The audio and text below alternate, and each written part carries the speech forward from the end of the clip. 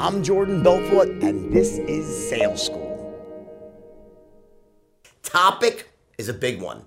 It's looping, and the reason I'm going through looping today is because I'm putting the finishing touches on the looping module for the certification course. I'm going back to it like for the fourth time now. I'm kind of filling in little blanks, and one of the things that I explain there is that, and you may have heard me say this, but I really go into it very deeply here in a way that's really applicable to anyone, is that when you ask for the order for the first time, just remember, there's only three things that a prospect can say. They could say yes, as in, yeah, let's go, let's do it, which in case you have a lay-down sale, right? One of those perfect lay-downs where basically they were pre-sold before they entered the encounter. So they entered at a very high level of certainty. You said a couple of things that said, yep, this is what I want, this is what I need, and boom, they bought. Those people have a very low action threshold, and they entered at a high level of certainty, so your initial presentation was enough. No objections, bam.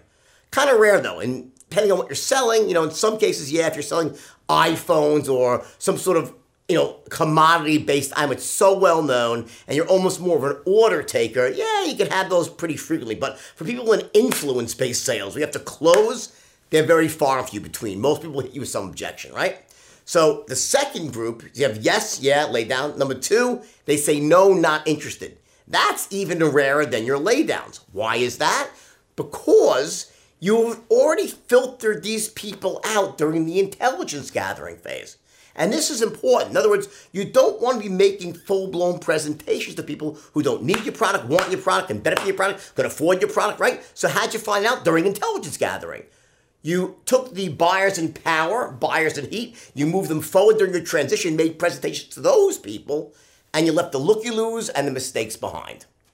Basic stuff, right? Now, think about the logic here. So now you have these buyers in heat, buyers in power, moving down the straight line. They've already answered all your intelligence gathering questions in a way that said they need the product, they want the product, they can afford it. That's why they're buyers in heat or powers, or else they wouldn't be, right? That's how they got categorized.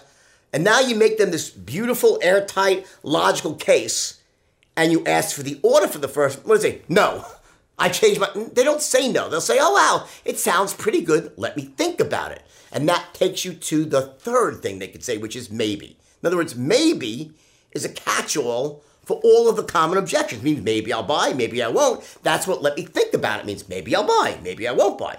Bad time, yeah, maybe I'll buy. In other words, that's what those objections represent. Maybe.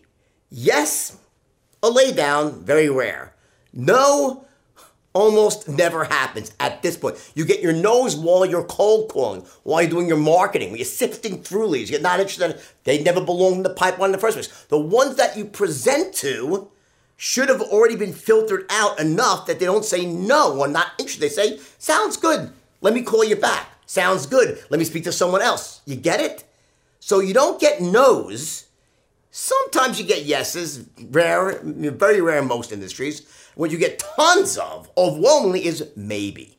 Maybe I'll buy, maybe I won't, which is the catch-all for all your common objections. And the reason it's important for you to understand this is because your attitude in here, what you're feeling inside, you're like, oh no, he wants to think about it. Oh, Henny Penny, the sky's falling. I went through this whole presentation and I got another objection.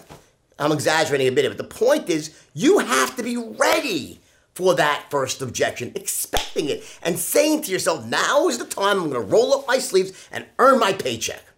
That's what a real salesman does, and that's where his mindset is. So you're not put off by that first objection. You eat that first objection for breakfast, because now you know you can roll up your sleeves and really do your job, which is to take people who are sitting on the fence and turn them into yeses. That's what a real salesperson does. We don't take the no's and turn them into yeses. We take the, let me think about it. Let me call you backs. Bad time of years. Let me talk to my wife. She's turning those people into yeses. And we're ready and we feel strong when we get hit with that first objection because we're expecting it.